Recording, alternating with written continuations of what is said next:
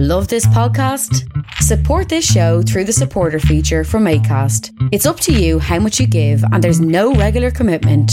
Just hit the link in the show description to support now.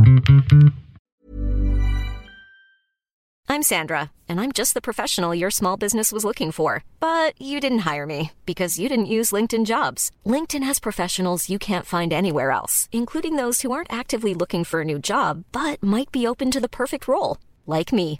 In a given month, over 70% of LinkedIn users don't visit other leading job sites. So if you're not looking on LinkedIn, you'll miss out on great candidates like Sandra. Start hiring professionals like a professional. Post your free job on linkedin.com/spoken today. Since 2013, Bombas has donated over 100 million socks, underwear, and T-shirts to those facing homelessness. If we counted those on air, this ad would last over 1,157 days. But if we counted the time it takes to make a donation possible, it would take just a few clicks. Because every time you make a purchase, Bombas donates an item to someone who needs it. Go to bombas.com/ACAST and use code ACAST for 20% off your first purchase. That's bombas.com/ACAST, code ACAST. It's spring, and what better way to put a spring in your step than by buying some comfy knickers or pants? That is how it works, right? I mean, when I was a kid, if you bought new trainers, then everyone said you'd be able to run faster. So I guess if you buy new pants, then you might be able to put a spring in your... Oh, no, bum. Wait, that's wrong. Yes, anyway, while we all know the wonderful British Boxers do an incredible range of things to sleep in, it's now nearly sunny outside again. You know, in that way where it's also a bit cold, but you're still going to need a new t-shirt, hoodie or new pants to go and try it in before you then have to go back inside and get your jacket. And British Boxers have a brilliant range of all of those things, as well as pyjamas that you're probably still going to need for work until at least 2023.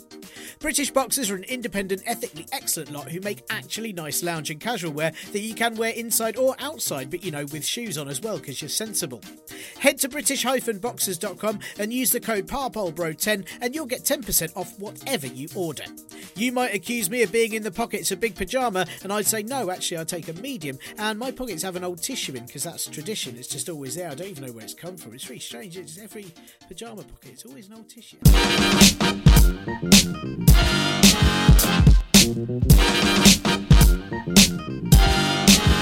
Hello and welcome to the Partly Political Broadcast, the comedy politics podcast whose relationship to the truth is that it's real sweet on it, but the truth just doesn't want to commit as years of seeing the political class has given it fear of rejection.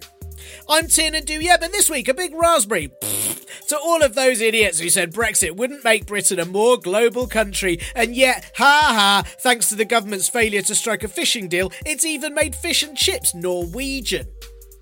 There is nothing to see here, says Prime Minister and disappointing fatberg Boris Johnson when he was asked about the costs of refurbing the 10 Downing Street flat. Really? Well then why did it cost so much? You could have just left a door or a few windows open at night, and there are loads of talented burglars who'd have given you that sort of minimalist style for free. Has the Prime Minister broken the law?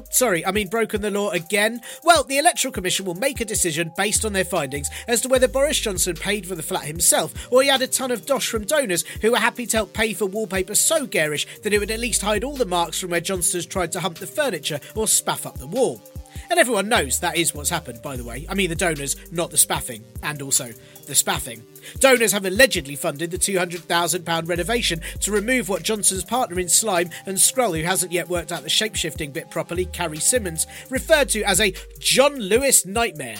Hey, we've all had those, right? John Lewis nightmares. I once spent 3 hours in there trying to find pillowcases, only to discover I couldn't afford them. And we've all been lost in the lingerie section for seemingly endless amounts of time, right? Right? Oh. Man of the people there, the Prime Minister, thinking John Lewis is trashy when the rest of us only go there to see what money we've saved buying things almost anywhere else. It's odd that Simmons doesn't like John Lewis when they're never knowingly undersold, and that's a naivety and lack of awareness her and Johnson always want the public to have as they misuse taxpayers' money and fling contracts at pals. Sorry, I take it back, it's Tory donor money, and it's not like they've ever paid tax, so I suppose in a way that is one consolation for all of us. Maybe Johnson and Carrie were just giving a campaign boost to the Conservative West Midlands Mayor seeking re-election this week, Andy Street, who's the former boss at John Lewis and appears to be a terrifying vision of what if Stephen Colbert picked the wrong Holy Grail. I'm very sure he'd appreciate the boost. And if it wasn't a boost, it was an insult. I'm sure he's not remotely aware that he's been undersold. It's apparently common chat around Westminster that Boris Johnson can't actually afford to be Prime Minister. So hey, he is a man of the people. I can't afford to be Prime Minister too. No wait, he can't afford to be Prime Minister on £150,000 a year, which actually I could afford to do it for that if anyone would like to give me the chance. Anyone fancy it? I promise not to spend it all on gold wallpaper like Johnson has done. Though actually, I can't really complain about the gold wallpaper when it at least means the Prime Minister's finally been able to show some signs of guilt. Apparently, Boris Johnson has told his friends he needs more than £300,000 a year to keep his head above water, maybe because the weight of his ego and face of infinitely melting lard would mean he'd sink without an expensively made dinghy. The average UK salary is £31,461 a year, so if man of the people Boris Johnson is so shit with cash that he needs 10 times that to survive, maybe they need to swap his benefits and salary with a card that can only be used at supermarkets and not for any cigarettes or booze or fucking gold wallpaper. The Prime Minister should have really thought about whether or not he could afford to have 400 kids before he had them as well. Apparently Johnson's asked donors to pay for his latest son's nanny, which I assume is childcare costs, but may also be one of those settlements so that she doesn't tell stories about the times he's asked her to wipe his bum instead. Of course, Boris Johnson also took that holiday that was paid for by a Conservative donor in December 2019 that I think lasted for about 14 months, and in fact I'm not sure he's ever really finished. Sources say Johnson is terrible with money and often forgets to pay his bill at the end of a meal, so I guess it's no wonder that his method of leading the country has just been a series of dining out at our expense before leaving everyone else to pay for it. It's why government spending is as frivolous as a kid in a toy shop and rarely on anything that the country actually needs or wants. £200 million is now going to go on a national flagship to commemorate Rich Twiglet Prince Philip, who is still definitely dead. Great, a big ship for someone who's dead. I'm sure he'll make tons of use of that when there's already a ferryman at the River Styx. Then again, I suppose Philip did seem to drive his car while dead, so I could be wrong. If you really want to honour Prince Philip's death, none of that money should be spent on the boat's steering controls at all. I am, of course, being facetious. I mean, what better way to honour Phil's existence than by spending vast amounts of money on something that will never ever benefit the public? So, there's £200 million for that, but if you live in a building with flammable cladding, the government has decided that you have to foot the bill to remove it, which will cost thousands and thousands of pounds or one number 10 flat redecoration. The fire safety bill passed in Parliament last week, with the results appearing like its purpose was less to keep people safe from fire, but more allow fire to be safe from anyone stopping it from burning buildings. You almost wonder if fire has donated money to the Conservative Party at some point in the recent past. So, the choice for all those residents stuck through no fault of their own is to either go bankrupt or never be able to sell their home and constantly risk death by fire. Hey, I suppose with the latter, maybe the government will actually give a shit about you once you've gone and buy you a boat. Maybe that's always been the Conservatives' priority, I guess, which is why so many of their policies seem to be about letting people die from neglect while spending money on statues of those considerate enough to go before they had to pay for it. The government have also cut funding by 60% to UNICEF, which was used to help children around the world, but of course now the Prime Minister has too many of his own to support here, so spending has to be prioritised. In fact, the Foreign Office is cutting funding for global water, sanitation and hygiene bilateral projects by 80% as well, as part of its reduction to foreign aid. And I can only assume it's because they've realised the UK is now so undesirable, the only way to persuade people to come here is by forcing them to in order to be able to hydrate. At which point the Home Office will accuse them of stealing water and send them straight back again. There was a rumour that the government were thinking of sending some money to another country by repaying a £400 million debt to Iran in order to finally secure the release of Nazanin Zaghari Ratcliffe. Foreign Secretary and deep vein thrombosis as a person, Dominic Raab, said Iran's treatment of Nazanin amounts to torture, and he's checked with the Home Office, who said it's just like how they treat asylum seekers in the UK, so I guess it must be true. The talks are to repay the £400 million debt, which is for failing to send tanks that Iran bought from us in the 1970s, because it seems so much of the money that Britain owes places is due to a destructive bulk not managing to deliver. But the government say that none of those talks are related to Nazanin's detention, which is a separate issue, and it's inappropriate to link them. Well, clearly, as one is about weapons, so thought to be worth time and energy, and the other is about a life of a woman and her family, which has been proved by the Prime Minister in his personal life, and when he caused Nazanin's arrest, clearly isn't as important. Only one Conservative MP has said that Johnson should resign if he's breached ministerial code, and that's the leader of the Scottish Conservatives and victim of cruel photoshopping to make his face look too small for his head, Douglas Ross. A man who's had quite the week in the lead up to the Scottish elections, starting with him showing off a dance routine to Atomic Kitten, a band that sung Whole Again, an entire song about where Ross talks from. Even in their latter stages, Atomic Kitten had almost as many members as the Scottish Conservatives. And then he took part in the Scottish leaders' debate where he refused to say if Scotland's being part of the Union was a voluntary choice. Well, if it's not, then Scotland's being held hostage, and someone should really let Dominic Raab know, and he might do absolutely nothing about it. And then Ross went against the grain of many Conservative MPs and said that Boris Johnson should resign if he's breached the ministerial code, as people expected the highest standards of those in the highest office in the land, which shows you that he doesn't think much of the Scottish Parliament his party's running for, or he'd stand all his candidates down. It does at least fit with when Ross said that SNP leader and Minecraft character Nicola Sturgeon should resign if she'd broken the ministerial code, so I applaud him for having some consistency, even if the rest of the time he appears completely vapid. But all of the other Conservative lackeys that were shoved onto the politics programmes unsurprisingly disagreed with Ross. When asked if Johnson should resign if he'd broken the code, stupid peanut James Cleverly said it wasn't as straightforward as that, which isn't much of a useful answer for a man who'd say the same about eating with a spoon or trying not to hit his own face. According to Cleverly, the ministerial code is a guide for the Prime Minister, but doesn't actually apply to him, a bit like the moral code or the instructions on a pack of condoms. The official line is that the Prime Minister is not using Tory funds to decorate the number 10 flat. The main bit there is not using, which means at the moment, but no one really wants to say if he previously used Tory funds or any donor money before then paying it back. It's important to know, because anyone that had access to the Prime Minister like that may have dictated policies as a result, and that could now be any one of the 15,000 people that was sent his phone number on the bottom of a press release 15 years ago that has been up on the internet ever since. Imagine how annoyed lobbyists must be that they've had to spend all that time networking with twats when they could have just Googled and then texted Johnson a picture of some tits and no doubt got several contracts back. Downing Street refused to comment on whether this was a major security risk, particularly as Johnson will have evaded some aspects of that by never attending Cobra meetings and therefore not actually knowing that much useful information in the first place. The Prime Minister, a man who's made his phone number more readily available than any of his various exes have done when angrily scrawling it on a toilet cubicle wall, will judge for himself if he has broken the ministerial code. Well, that's all right then. I'm sure he'll say he definitely did and come out with his hands in the air just asking to be replaced. He definitely seems like that sort of guy, a man of the people, who just honestly owns up to mistakes like that. You are your own worst critic, as they say, and when the Conservatives have most of the media under their control, that is probably true, even in Johnson's case of hefty narcissism. A BBC News piece by Salacious B. Crumb tribute act Laura Kunsberg wrote a long piece about the Prime Minister's relationship with the truth, where she managed to ignore every time he definitely lied. A lot of people criticised the piece, but in being able to see that the story is definitely Johnson is a big fat liar and still fill several pages of fluff about absolutely nothing, that is a real expert guide to professional copywriting, and I'm sure she'll go far working for a catalogue or website that gives holistic health advice. Despite all the money spent on decorating, Johnson can't seem to cover up the story about the number 10 flat, and it's being blamed for the Conservatives very slightly dropping in popularity in the polls before this week's election. It is just a minor drop in the polls, you understand, but it has had an effect, because while 150,000 people being unnecessarily dead from COVID, child poverty rising, or making people stuck in flammable buildings pay for that privilege is all totally reasonable behaviour for most voters, spending a lot of money on wallpaper that looks like a failed optical illusion is definitely the last straw.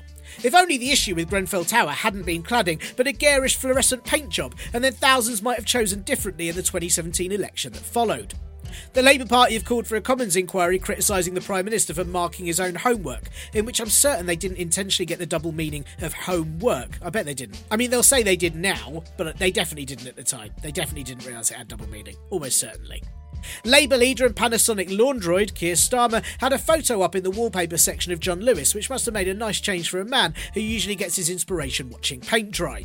The Conservatives accused him of playing politics, which is always a stupid accusation against a politician who does politics, making a political point, no matter how weak. Maybe they're just sad because they prefer people who cheat at politics. Will this story be the Prime Minister's downfall? It's very hard to say, and I know many would be upset that it's just a dodgy flat refurb rather than all the other awful shit that he's done that gets him caught. But actually I think it'd be super appropriate if it was, because yet again, Johnson's used someone else's money to cover up things with unnecessary flourish, masking that he's done a terrible job replacing something that didn't really need to change in the first place.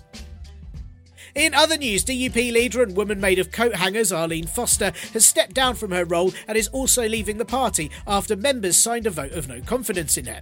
I'm surprised they forced her out before her term was up, as the DUP have always been adamantly against that. Still, being unhappy with Arlene Foster as leader means that for once the DUP were in line with public opinion, though I'm certain they'll vote to replace her with a copy of the Old Testament and a loudhailer. The current forerunner for the leadership job is Edwin Poots, holder of a very hilarious name and the appearance of Stretch Armstrong's distant uncle, while Paul Given, a man who looks like he's been caught in the headlights scampering across the road, would become First Minister. Poots and Given are creationists and dismiss the theory of evolution, and looking at them you can absolutely see why. They both also have very extreme homophobia homophobic views. But on the plus side, those two being leader and First Minister may well directly cause a more progressive Northern Ireland, not least as they make sure no one ever votes DUP ever again. The EU ratified the Brexit Trade and Cooperation Agreement, which Boris Johnson said was the final step in a long journey, making it sound very much like the country has now died. It has been signalled as a new chapter in friendly relations after 4 years of division, which is exactly the sort of thing you say at the end of a relationship before deleting your ex's number from your phone and never seeing them ever again. The government said the agreement being ratified meant we could take back control of our money, so Johnson can spend it on his flat and a boat. Our borders, which COVID currently has control over, our laws, which don't seem to apply to those in charge, and our waters, which we've successfully done by the government failing to secure a fishing deal quota with Norway, meaning that much of the UK's fishing industry will now get battered. Really, the side of that bus should have just read, "There is no cod." Health Secretary and dad who's so cringy embarrasses other people's kids too, Matt Hancock, tweeted a picture of him getting his first vaccination jab from Deputy Chief Medical Officer and yes, every time, massive baby, Jonathan Van Tam. Of course it had to be Van Tam that did it, as any other medical staff would have struggled not to jab it in Hancock's eye or at least do a run-up. The Foreign Secretary has imposed sanctions on 22 people accused of corruption because it seems that if the government haven't hurt comedians enough over the past year, they now also have to make jokes too easy to bother doing. England now has the lowest COVID cases since last September, which is good as we all remember after that things just got better. Restrictions have lifted across Wales and will do so even more in England from the 17th of May, with there being no limit on funeral mourners after then. I'm not sure if that's actually policy or just Boris Johnson giving us an indication of how things might go. COVID stopped being the biggest cause of death in the UK a couple of weeks ago, and now everyone's just dying of other things that are being neglected instead. It's really sad to know that we could have taken COVID down a notch ages ago with just a few more killing sprees or by releasing some hungry tigers. According to Dominic Raab, who's as aware of health issues as a sausage is of foreign diplomacy, as Dominic Raab is of foreign diplomacy, he said the UK was in a good position to get life back to as close as normal as possible by June the 21st, which would only be true if we had an opportunity to get rid of the government on June the 20th. There is a chance the 1 metre social distancing rule will have been scrapped by that date though, meaning that for millions of people nothing will have changed as they've ignored it since last May anyway. Some foreign travel may also be opening up in a week and a bit's time, but the government aren't saying to where, and if I was you, I'd just keep an eye out for where they owe debts to and keep clear of those places. And lastly, former Downing Street Press Secretary and man whose chin withers every time he lies, which is why it's currently aligned with his neck, Alistair Campbell, is to take over as host on Good Morning Britain after the departure of performative turkey wattle Piers Morgan. I do hope the producers don't feel too disappointed when it turns out that despite Campbell promising he could, he's unable to get camera ready within 45 minutes. Hey, how are you all, Parpool Brods? Excited about this week, bookended by a windy bank holiday and an election. I'm debating exactly how to do all of my votes and what type of pen I should take with me. Isn't it amazing that the used pens conspiracy a few years back, I don't know if you remember that, it was conjured up by paranoid UKIP voters, where they said that people rub out your pencil marks and put it somewhere else so you have to use pens. That has now become policy due to COVID, something that the same voters probably won't appreciate because they like to think COVID is a conspiracy too, and thus it's the never-winning cycle of delusion. Still, I might borrow one of my daughter's sparkly pens or a big fat felt tip just so I can do that cross. Real nice. I've only got the Mayoral and London Assembly ones in my area, so none of the local government ones that many of you do, but I'm still excited to go to our local library and stand near people who'll probably vote badly because my area is full of fucking idiots. Still, I guess anyone who wants to vote for Lawrence Fox or someone like that probably won't be allowed in due to a lack of masks, so I guess that should filter itself out. I haven't really covered those elections enough on this show.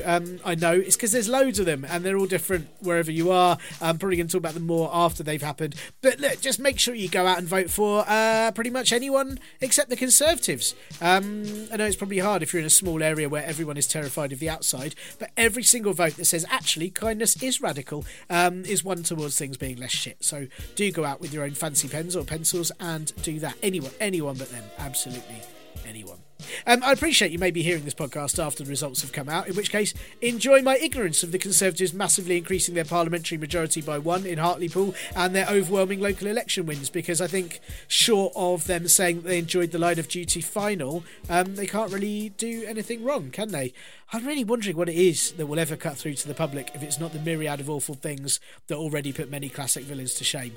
I'm starting to wonder if we're just in a weird timeline where it'll only be Johnson suddenly, out of the blue, doing something really kind that might turn people off him. Not that that's likely to happen, but I suppose it might be worth someone spiking his poorly made cups of tea with MDMA, just hoping for the best. Maybe it'll really deter the horrid public. Big thanks this week to Christine and Emma for donating to the Ko-fi, and Ovs, you can do that too if you fancy chucking me the price of a pint coffee or reasonably unfancy cake at ko-fi.com/parpolbro, join the patreon.com/parpolbro, or via the Acast supporter button, or give the show a review on Apple Podcasts and all of those sorts of places, or just tell people you like it and tell them they might like it, and then snatch their phone and download it and play every single episode from their phone and tell them to stop crying or you'll break their TV. Okay, it's a bit much. And you're also not allowed that near them until June 21st, so hold off a little bit. Big apologies for last week's show, where apparently I was told, I haven't actually listened back to it, I probably should check, just in case I didn't, but apparently I mistakenly said Preston was in the northeast, when it's not. It's definitely in the northwest, and I know that. I've been there, I've done shows there, I've driven to Lancashire, I've seen it on a map, I know where it is, and I read that it was in northwest loads even before saying it, so I promise it wasn't ignorance, but a sheer idiot slip of the tongue, because I hadn't had enough sleep, and I'm not sure how it happened, but it probably will happen again, because I am hilariously unprofessional, and you love it. You bloody love it. Also, this week, I want to give a very special shout out to Katie Coxall, who I thank at the end of every single one of these podcasts, as she did all the artwork for them. And she's entirely responsible for that drawing of my bearded face. You know, the little one that pops up on your pod apps all of the time. Katie is having a hella shit time at the moment and is currently in a hospice receiving treatment for some absolute bastard cancer. Though I am also reassured by her that she's getting egg chips and mushy peas served under a cloche. So, you know, not all bad. But yeah, not very good. And I should have plugged this years ago, really. But on Redbubble, there are some of Katie's brilliant designs, including the Don't Vote Tory t-shirts that you now won't be able to get before Thursday, because I should have thought about this weeks ago. But why not help Katie out and order them and then wear them constantly till the election after that? I'll pop links to those and her website in the pod blurb, so please do grab one. Also, not just to help Katie, but they're bloody excellent as well. Oh, and lastly, and just apropos of nothing really, but Nomadland is brilliant. I watched it on Friday. It won all the Oscars, and it really does deserve them. Frances McDormand is absolutely incredible, but also, like, just not only is it beautiful and very moving, but it's quite a comment on sort of poverty in America too, and people that have forgotten as industry dies. It's really bloody good. Go see it. Do that. Go see it. Right, on this week's show, I had a chat with Dr. Moga Kamal Yani at the People's Vaccine Campaign about how vaccine nationalism is yet another form of shit nationalism. Is there anything that's good nationalism? No. And there's a bit in the middle about how COD does exist and is Norwegian. The thing with a global pandemic is that, as its name suggests, it's a pandemic that's all over the world. That's the global bit. That's the global bit that's right there at the beginning of the name. COVID-19 has done more travelling than anyone else was allowed to in the last year, even reaching Antarctica in December like it had some sort of world trip bucket list and wouldn't stop till it done it all. There are two ways that you can treat something that affects everyone everywhere, and the first, most sensible way, would be for all countries to work together, sharing knowledge, science and strategies in order to halt the virus in its airborne tracks before announcing the planet officially open again to all except alien invaders, and everyone unites hand in hand, because that would be allowed now. Or there's the second way, which is every country for themselves, hoarding vaccines like it might somehow mean they have global dominance as the last one standing, full of virus invincibility, because they haven't paid any attention to how mutations, the global economy or travel work, and obviously haven't seen enough horror films to learn that if you don't do the job properly, the enemy defo comes back long after you think they're dead. As you can guess, because, well, it's 2021, Britain, along with many of the other big bully countries, have opted for number 2. Yes, it is the number 2 option, not just because it's second. While on the one hand, over half the British population have now been jabbed at least once, leading to events such as daytime raves with lateral flow tests being allowed, which must have felt weird having security happily shove things up partygoers' noses when they usually frown on that sort of thing. On the other hand, across the world, India is hitting record death tolls every day as a shortage of vaccines means there just isn't enough to go round. And Brazil, with the second highest death toll in the world, is now asking for other countries' spare vaccines to be sent to them. But didn't Vaccine Deployment Minister and rejected Guess Who character Nadeem Zawahi say back in March that the 10 million doses of vaccine bought from India wouldn't impact poor nations as they were intended for Britain? Yes, and he was partly right in that they were intended for Britain as Britain did buy them, but he was mostly wrong because it's exactly the wealthy countries hoarding vaccines like that is affecting poor nations. Many governments be grabbing almost double the supply they need, and Big Pharma don't want to scrap the patents that would allow other countries to develop their own vaccines, because what's the point in saving lives if you can't make money off it? It's very easy to be short-sighted if your vision is constantly blurred by big dollar signs cha-chinging right in front of them. As always, yes, we are the bad guys, and now we have vaccine nationalism for a global pandemic. You know, like hastily taking all the food in your village to save yourself from a nationwide famine, failing to realise that if you haven't helped other people, what's stopping them from eating you? This week I spoke to Dr. Moga Kamalyani, who's a consultant in global health policy and has worked with many NGOs all over the world, but is currently working with the People's Vaccine Alliance in their campaign for enough COVID-19 vaccines to be available all over the world, free of charge and free of patents. While the World Health Organization's own COVAX problem is failing to deliver and isn't being transparent enough about the deals it's doing, the People's Vaccine Alliance is made up of many organisations and groups who are demanding a system that works and asking governments to participate. I asked Moga all about why there aren't enough vaccines to go round, if just providing the recipes for vaccines is enough, and just how, if at all, any of us can help. Here's Moga. Hi, Moga. Thank you for joining me today. And I think the first question is, we've had two news stories out as we're speaking today on Friday, 30th of April, that the UK has done more second dose vaccines than anywhere else, while at the same time India is running out of vaccines and doesn't have enough for people. And I wondered, is this issue a result of a lack of vaccines, or is it that the wealthier countries are hoarding vaccines, or is it both? It's definitely both. There is inadequate production of vaccines. Basically, we need billions of doses to vaccinate the billions of people who inhabit this planet. But there isn't that amount or anywhere near that has been produced. And what has been produced has been hoarded by rich countries, including the UK. So basically, it is like if you have a small pizza or a small pie for a lot of people. So you get the big kind of strong people who kind of grab the biggest possible share of the pie for themselves and leave the crumbs to the others. And that's exactly what's happening. So the pie itself is small and it's been kind of grabbed by rich countries, leaving very little to others. The irony with India is that India has the biggest vaccine producer in the world, but it's not enough, definitely. And is that because didn't India sell a lot of its vaccines elsewhere as well? Well, the thing is, it's an AstraZeneca vaccine, basically. AstraZeneca did this agreement, this contract with an Indian company called Serum. So the idea was Serum will provide 1 billion doses this year for all developing countries, basically, including India.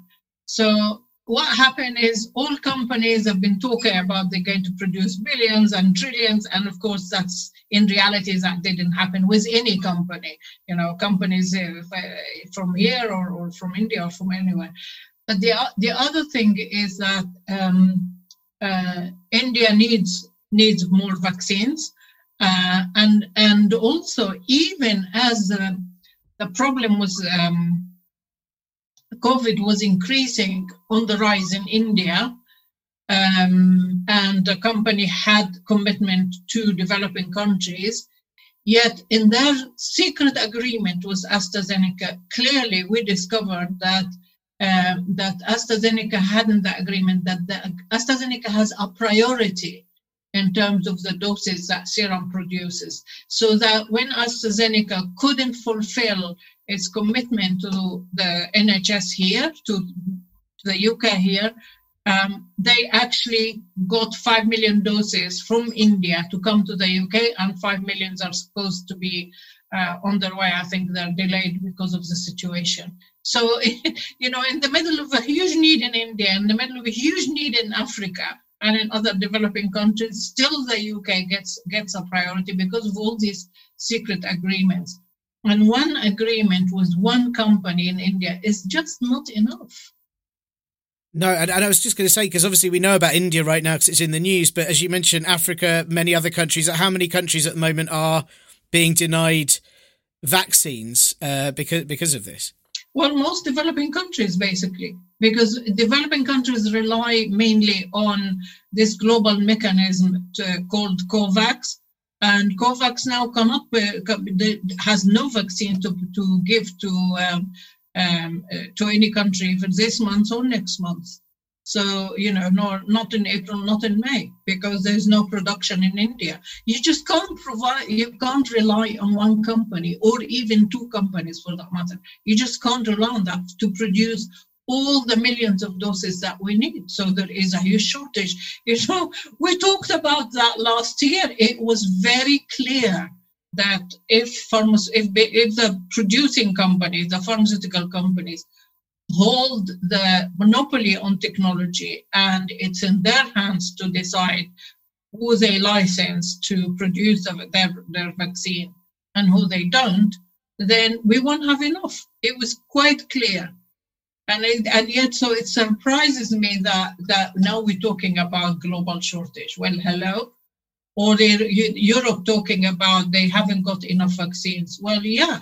What's bizarre about that? We all knew that. It's the UK and the US particularly. I mean, all rich countries, including the EU, made this agreement with pharmaceutical companies for basically for more doses than needed. We would have, if we buy all the doses, or if we get rather all the doses that the UK had agreed with the companies to buy, we can vaccinate British people twice. Wow. So we're overbuying. Oh yeah, all these rich countries are overbuying, yes.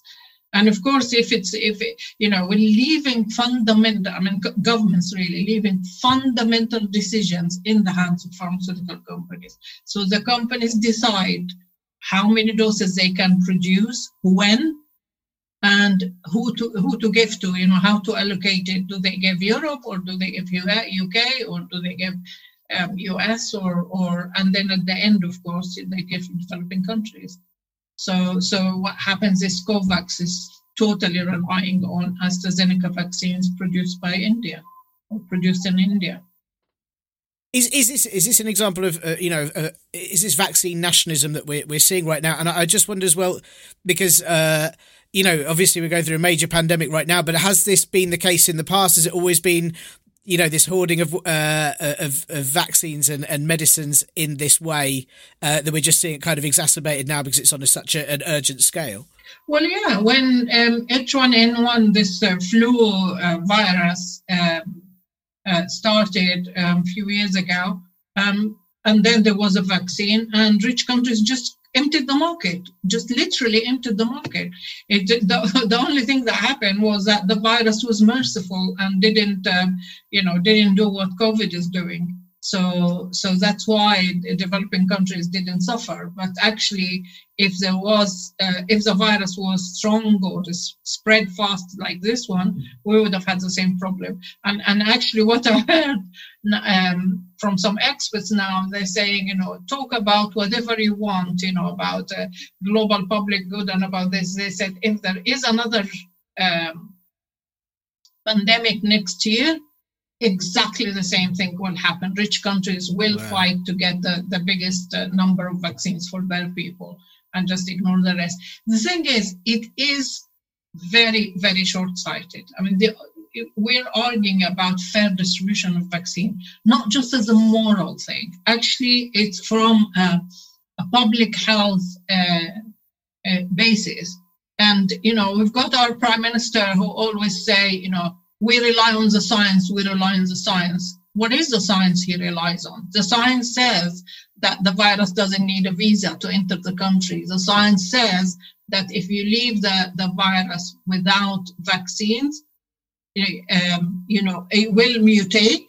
And if it mutates, it can mutate to another version of the virus where it either spreads faster or it causes severe illnesses and death, or it makes the vaccines less effective or even ineffective, or the three together. And we have examples of that. The variant from South Africa, the variant from the UK spread fast, and that's what's spreading in Europe now. It's a UK variant. That's a fast spreader. The variant from South Africa is less, makes the vaccines less effective. So AstraZeneca vaccines is hardly effective in South Africa, though they're not using it. They ordered some doses from India, and then they had to give it to other countries because they just can't. It's useless for them. So it's a real danger. So we can be vaccinated, but if there is another variant somewhere that comes here, and the Indian variant, the current Indian variant, is discovered in the UK now. So, you're not going to put a antivirus kind of, I don't know, detectors or something at every port and airport and every shipping and, Yeah, it's incredibly short. So, I mean, it ruins the purpose of having the vaccines in the first place if it's then going to continue to spread around the world and come back to us tenfold. It makes it seem like the whole vaccine initiative is more for image than to actually defeat the virus. Yeah. But that's the case with, even, a few years ago, I remember when we were involved with the campaign for making HIV medicines available in developing countries. It was the same thing. The medicines were in the north. They were very expensive because the monopoly was left to pharmaceutical companies. And people were dying like flies in Africa. And it was like, well, they're expensive. So just to accept what pharma says, that the cost of making medicines is expensive. So you have to sell the medicine at $10,000 per person per year. And well, if people die in Africa, well, tough luck. I mean, it's just so amazing, incredible. Millions of people died in Africa, particularly in Africa, but elsewhere, because of lack of medicines. And it was like, it didn't hit anybody. Until the big campaign from people living with HIV, it was civil society, and then media played a role as well in and all the campaigns and demonstrations and whatever that. And it took a company from India which decided to make the medicines and at a very low cost, $1 a day basically. That it became possible for donors to buy to invest in programs to buy the medicine for poor countries and for countries to buy the medicine. But before, if we didn't campaign, people would just continue dying from HIV. It's just really crazy, and that's what's happening now. We're a global movement now to make companies and rich countries understand that this is damaging for public health here in our countries, but in rich countries, but also for the economy. You can't open the global economy and come back to normal when most of the world is suffering. No, of course not. Of course not. It's so callous, isn't it, to just only think about your own country in that way as well. And I wanted, with the People's Vaccine, I want to talk to you very specifically about the campaign in a minute, but the overall, is the solution providing the recipe for the vaccines? I know that in one of the Canadian companies was talking about that, but is that enough to give the recipe to other countries? How do they then manufacture it? What's the way in which we can enable other countries to adequately deal with the vaccine shortage? Okay, so we need to maximize the global capacity of production. So there are some companies who are very sophisticated. There are ones that are a little bit less sophisticated. There's not just one standard of vaccines, vaccine producer. And that's the case actually here. It's not just in developing countries. So what we need three things, combination of three things. One thing is to share the technology, what you call the know-how. So we need to share that technology with these manufacturers who are capable of producing the vaccine in short time, and quality vaccines. The second thing that is needed is to waive intellectual property rights. So companies can produce a vaccine once they know the technology without worrying about somebody will take them to court tomorrow because they would say you infringed on my patent right or trade secrets right on this or that or the other. So that's the second thing. The third thing is you need money because you need to upgrade or modify the production line. And just on that one, the Merck company, which is a big vaccine producer, so it's a big company. It is a vaccine producer already, not COVID, but in general. So Merck decided or wanted to do or agreed with Johnson & Johnson to produce the vaccine that Johnson & Johnson has. In order to do that, The US government paid $150 million for Merck to upgrade or modify or train its people or whatever they need to do in order to produce these vaccines. So that money is needed. But the money cannot work without the technology transfer and waiving intellectual property rights. These are absolutely critical. It's that time of the year. Your vacation is coming up. You can already hear the beach waves, feel the warm breeze, relax, and think about work. You really, really want it all to work out while you're away. Monday.com gives you and the team that peace of mind. When all work is on one platform and everyone's in sync, things just flow. Wherever you are, tap the banner to go to Monday.com. Hiring for your small business? If you're not looking for professionals on LinkedIn, you're looking in the wrong place. That's like looking for your car keys in a fish tank. LinkedIn helps you hire professionals you can't find anywhere else, even those who aren't actively searching for a new job but might be open to the perfect role. In a given month, over 70% of LinkedIn users don't even visit other leading job sites. So start looking in the right place. With LinkedIn, you can hire professionals like a professional. Post your free job on linkedin.com/spoken today. Ready to pop the question and take advantage of 30% off? The jewelers at BlueNile.com have got sparkle down to a science with beautiful lab-grown diamonds worthy of your most brilliant moments. Their lab-grown diamonds are independently graded and guaranteed identical to natural diamonds. And they're ready to ship to your door. Go to BlueNile.com to get 30% off select lab-grown diamonds. That's BlueNile.com for 30% off lab-grown diamonds. BlueNile.com. And we'll be back with Moga in a minute, but first... Brexit fallout! Brexit fallout! Brexit fallout! Last week, the European Parliament ratified the Trade and Cooperation Agreement. What that means isn't that they put loads of rats in it. No, they were already there, mainly on the British negotiation team. No, what it means is that they voted through the deal that was agreed in December, and now Brexit has got done. Well, some of it has, like a little bit of it.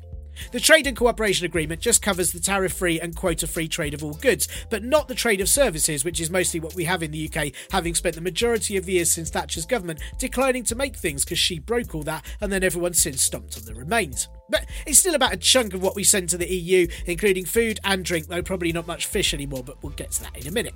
There's plenty more, Anyway, Johnson said the ratifying of the agreement was a final step in a long journey, but if he believes that, then either he's keeled over and isn't bothering with the rest, or his line of vision is so narrow that he can't see all the miles ahead.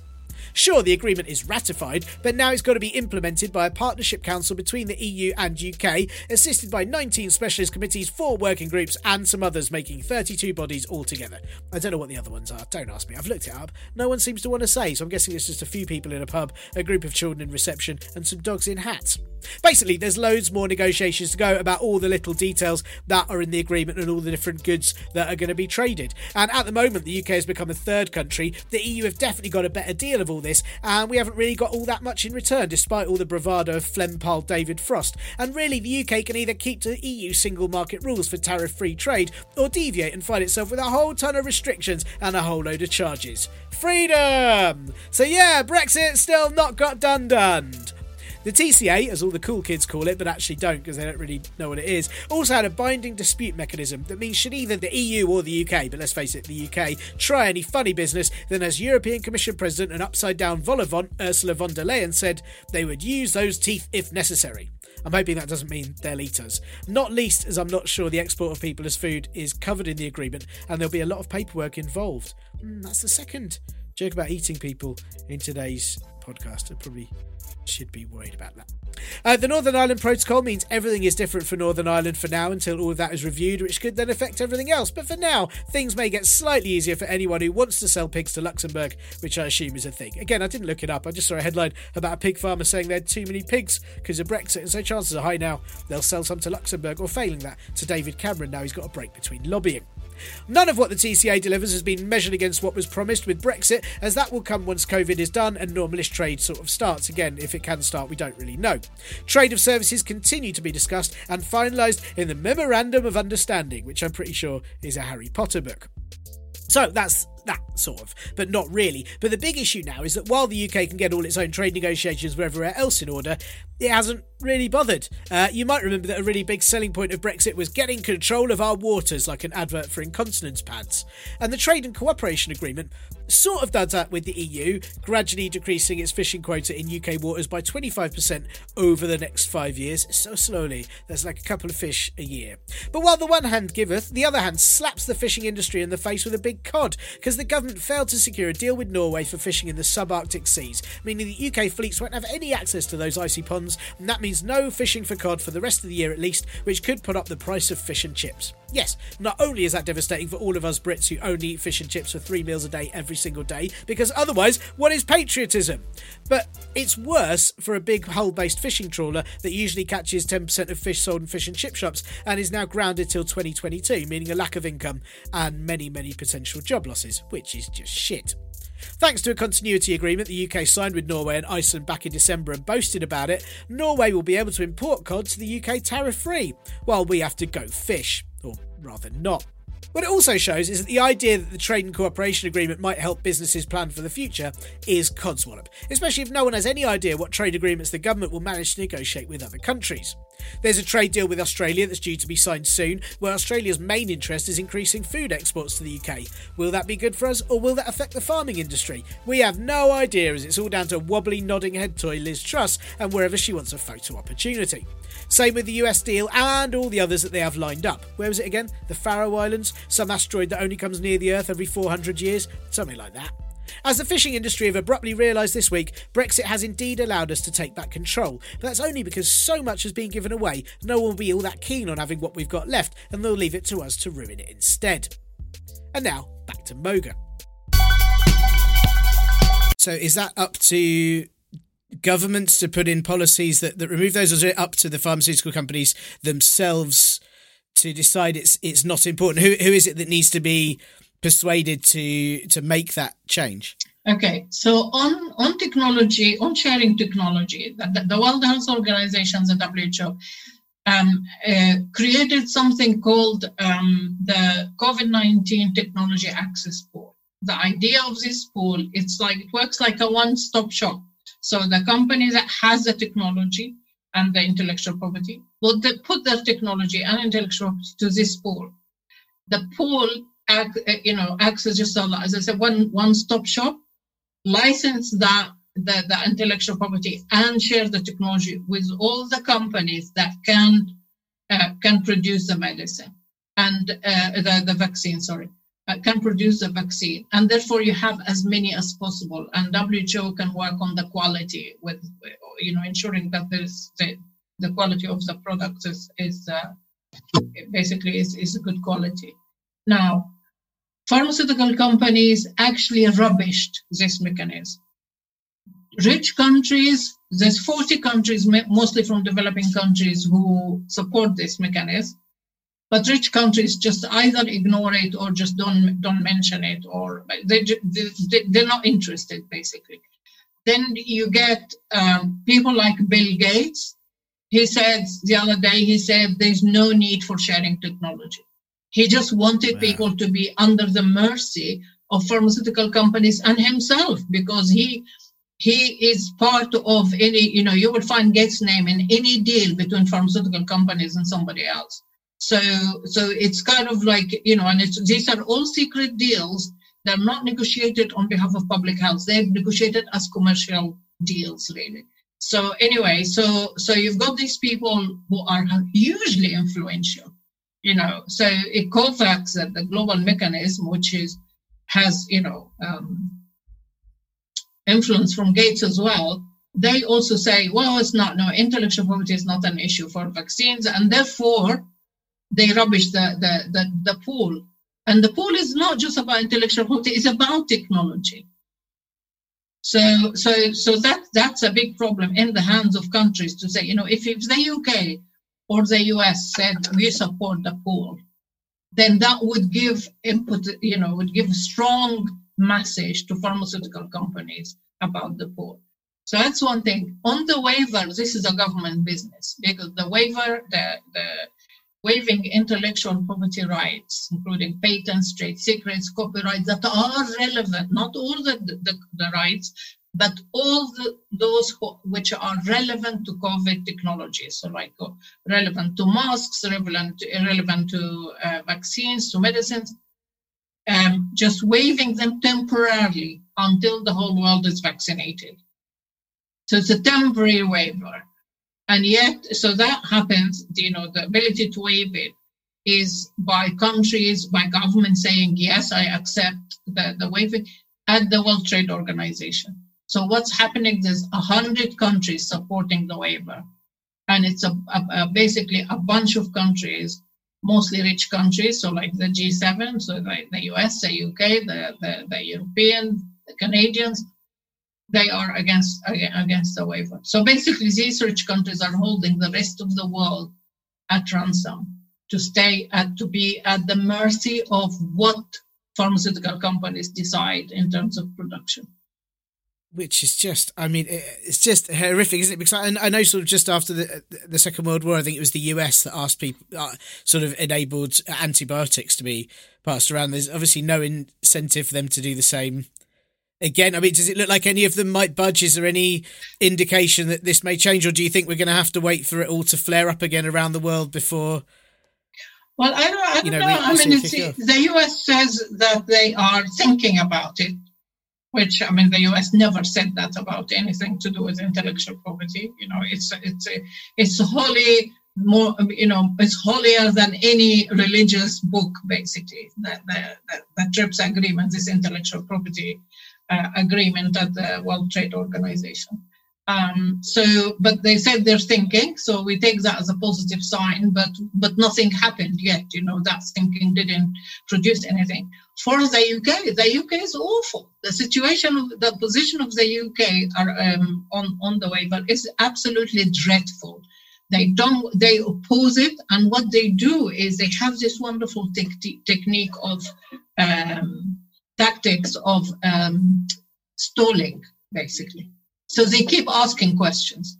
So India and South Africa, the two countries that put the waiver proposal forwards, have produced 49 pages of answering questions from all these rich countries, including the UK. And they keep asking the same question, but kind of in a different format. But it's the same question that South Africa and India, who have the patience of the world, I think, to answer the same question again and again and again. So basically to keep delaying and delaying and delaying. And it's like, what it seems like is that these rich countries really want to maintain the developing countries' markets for the benefits of pharmaceutical companies. Because if we have few Indian companies, maybe Indonesian, Brazilian, or maybe somebody somewhere in South Africa or something, produce a vaccine that will go all over the world, then that will cut on the market for the companies that we have here, and therefore cut on their profit. And of course, they see this pandemic as an opportunity, one, to improve their horrible image, because particularly in the US, since the opioid saga, basically, they have a bad image in the US. So they see it quite clearly, and they said that. They told the investors that they see it as an opportunity to improve their image, like the savior of the world. They produce the vaccines that are going to save us, so they're the savior of the world, which is rubbish, because the vaccine research has been done in universities and funded by the public, a lot of it funded by the public money. So that's the first thing. And second thing, as a profit-making mechanism, even the companies that are selling at no profit for this time in developing countries, they're hoping for profit further on. So it's, so they don't want to lose markets in developing countries. So, if few people die in the middle, well, tough luck. That's so awful. And then I guess the UK sends all those vaccines back to India and pretends it's a saviour for helping them out when it's they've denied it them in the first place. Yeah, exactly. No, the UK position is absolutely awful. This thing about UK being global, so we're cutting aid to poor people. That's what we're doing in the UK, cutting aid to poor people, depriving these people from vaccines or from the opportunity to have vaccines, like what we have here. And then we talk about how wonderful Britain is in the global, among the global community. What? That might sell. It might sell here, but it doesn't. I can tell you, it doesn't sell in developing countries. They know exactly what the UK is doing, and we're not buying. I wouldn't dare say that. The UK is doing a wonderful thing to my colleagues or my family or my friends out there, because they would say, what about this and this and this? So people know what the UK is doing. Unless the UK change its position, change its policies, and behave like a global player, we're not a global player. I mean, it's not just inhumane in terms of making other people suffer. It's also completely stupid in terms of future relationships and future image for the country. Wow. Awful. What I wanted to ask, obviously, you're part of the People's Vaccine Campaign, and I suppose people that listeners to this podcast will think this sounds like such a thing that's happening at such a high level with governments and big pharmaceutical countries. What can we actually do as just members of the public to help the People's Vaccine Campaign? Are there things that we can do to try and change this vaccine hoarding? Yeah, join the campaign, basically. So we write letters to the Prime Minister. We talk to members of the Parliament. Talk to your member of Parliament. This is the first thing you could do. Just go to your member of the Parliament and say, what are you doing to get our government to help developing countries produce more vaccines so they can get they can get their population vaccinated. Why don't you stop?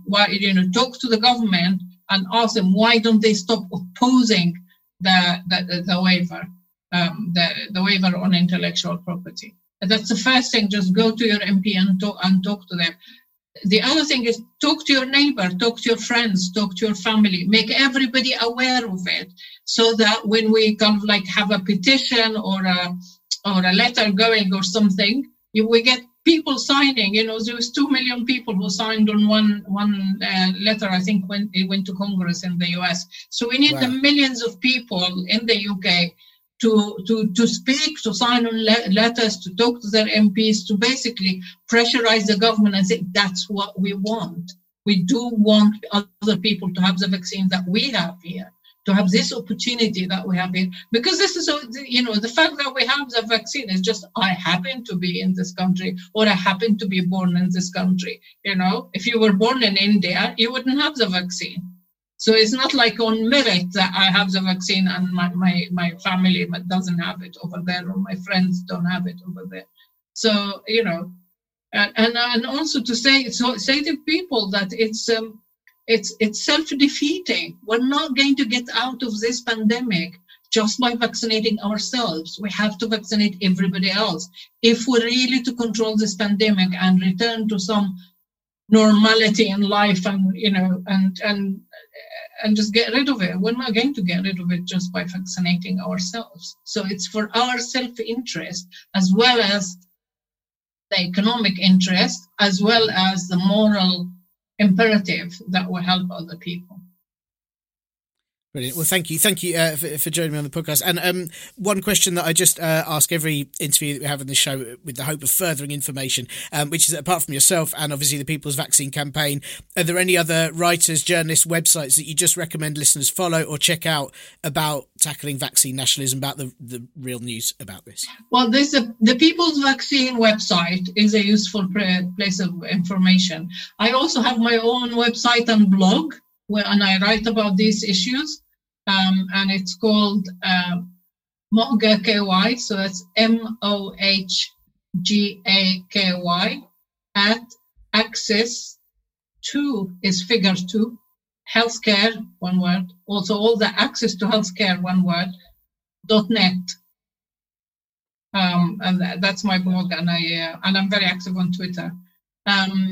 Also, you might like to follow, there is an online newspaper called Health Policy, which is based in Geneva, but it follows these things. It comes every day. You get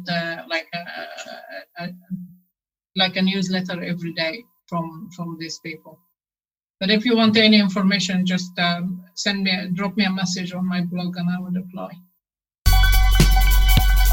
Many thanks to Moga for that and agreeing to chat quite last minute when I was certain this might be a guest this episode. And big thanks to Sarah at The People's Vaccine for arranging it too. You can find Moga on Twitter at Moga, that's Mohga, Kamal, Kamal, Yanni, Yanni.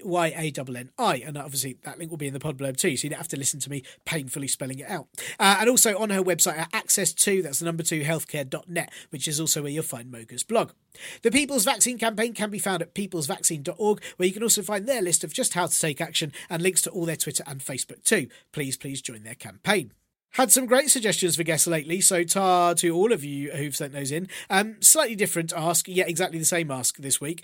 Rather than specific guests, I often say, is there anyone that you'd recommend? But actually, rather than that, I just want to know topics that I haven't talked to someone about on this show yet, or maybe I need to do an update on. What questions have you got about the politics that you'd like answered? Let me know, and I will get searching for someone to ask about it. You can, of course, let me know at partlypoliticalbroadcast@gmail.com. Yeah, I just plugged that one this week. How does that feel? Was that nice? Just having one? It's not the long bit, is it? You missed the unnecessarily long list of communication channels. Okay, just for you, you can get in touch at ParlPolBro on Twitter, the Partly Political Broadcast group on Facebook, the contact page at partlypoliticalbroadcast.co.uk, or email me on partlypoliticalbroadcast@gmail.com. Or why not borrow obscene amounts of money to have your recommendation wallpapered across a public office in gold gilt, only to find that instead of being impressed and enjoying your suggestions, I'll simply now also have disdain for your complete lack of taste in optioning to decorate your home like a dragon's been sick on it, as well as everything else about you that I already didn't like. So as always, it's probably just best to email, isn't it? And now, everyone, it's time to say goodbye to this week's episode of the Partly Political Broadcast podcast. Goodbye, musically deprived jingles. Goodbye over-the-top descriptions of politicians. Goodbye all the burps that I have to edit out from the recordings. There are so many. Goodbye terrible pronunciations of things that I did look up and hear the correct pronunciations of and still got them wrong. Goodbye vague and incomplete understandings of important issues. Goodbye content that 100% relies on things being awful and would definitely collapse if we ever did eventually live in a fair and equal society. Goodbye all the spare time I would have on a Monday if I only did work that was financially beneficial to me. Goodbye asking you that if you enjoyed this, you can definitely donate money to the Ko-fi, Patreon or Acast supporter sites, or maybe even review the show or tell people about it. Goodbye, listeners. Goodbye. Goodbye. Oh, actually, wait, sorry, I forgot some stuff. And it looks like it's raining, so maybe wait a minute to stay. Yeah, don't go just yet. Thanks, to Acast, The Last Skeptic, Cat Day and Katie Coxall. And this will be back next week when Boris Johnson asks for people to bung a bob to keep Bojo bonking and sets up a GoFundMe for some new pants because Lord Brownlow refuses to buy him some gold ones. Bye! This week's show is sponsored by Norwegian fisk and frites, the traditional British dish. Have them wrapped in that classic British paper, the Aftenposten, and have them smothered in dill and lime like you used to with your mar when you were a kid out hunting elk under the Aurora Borealis. Traditional British Norwegian fisk and frites. Skål! Cheers!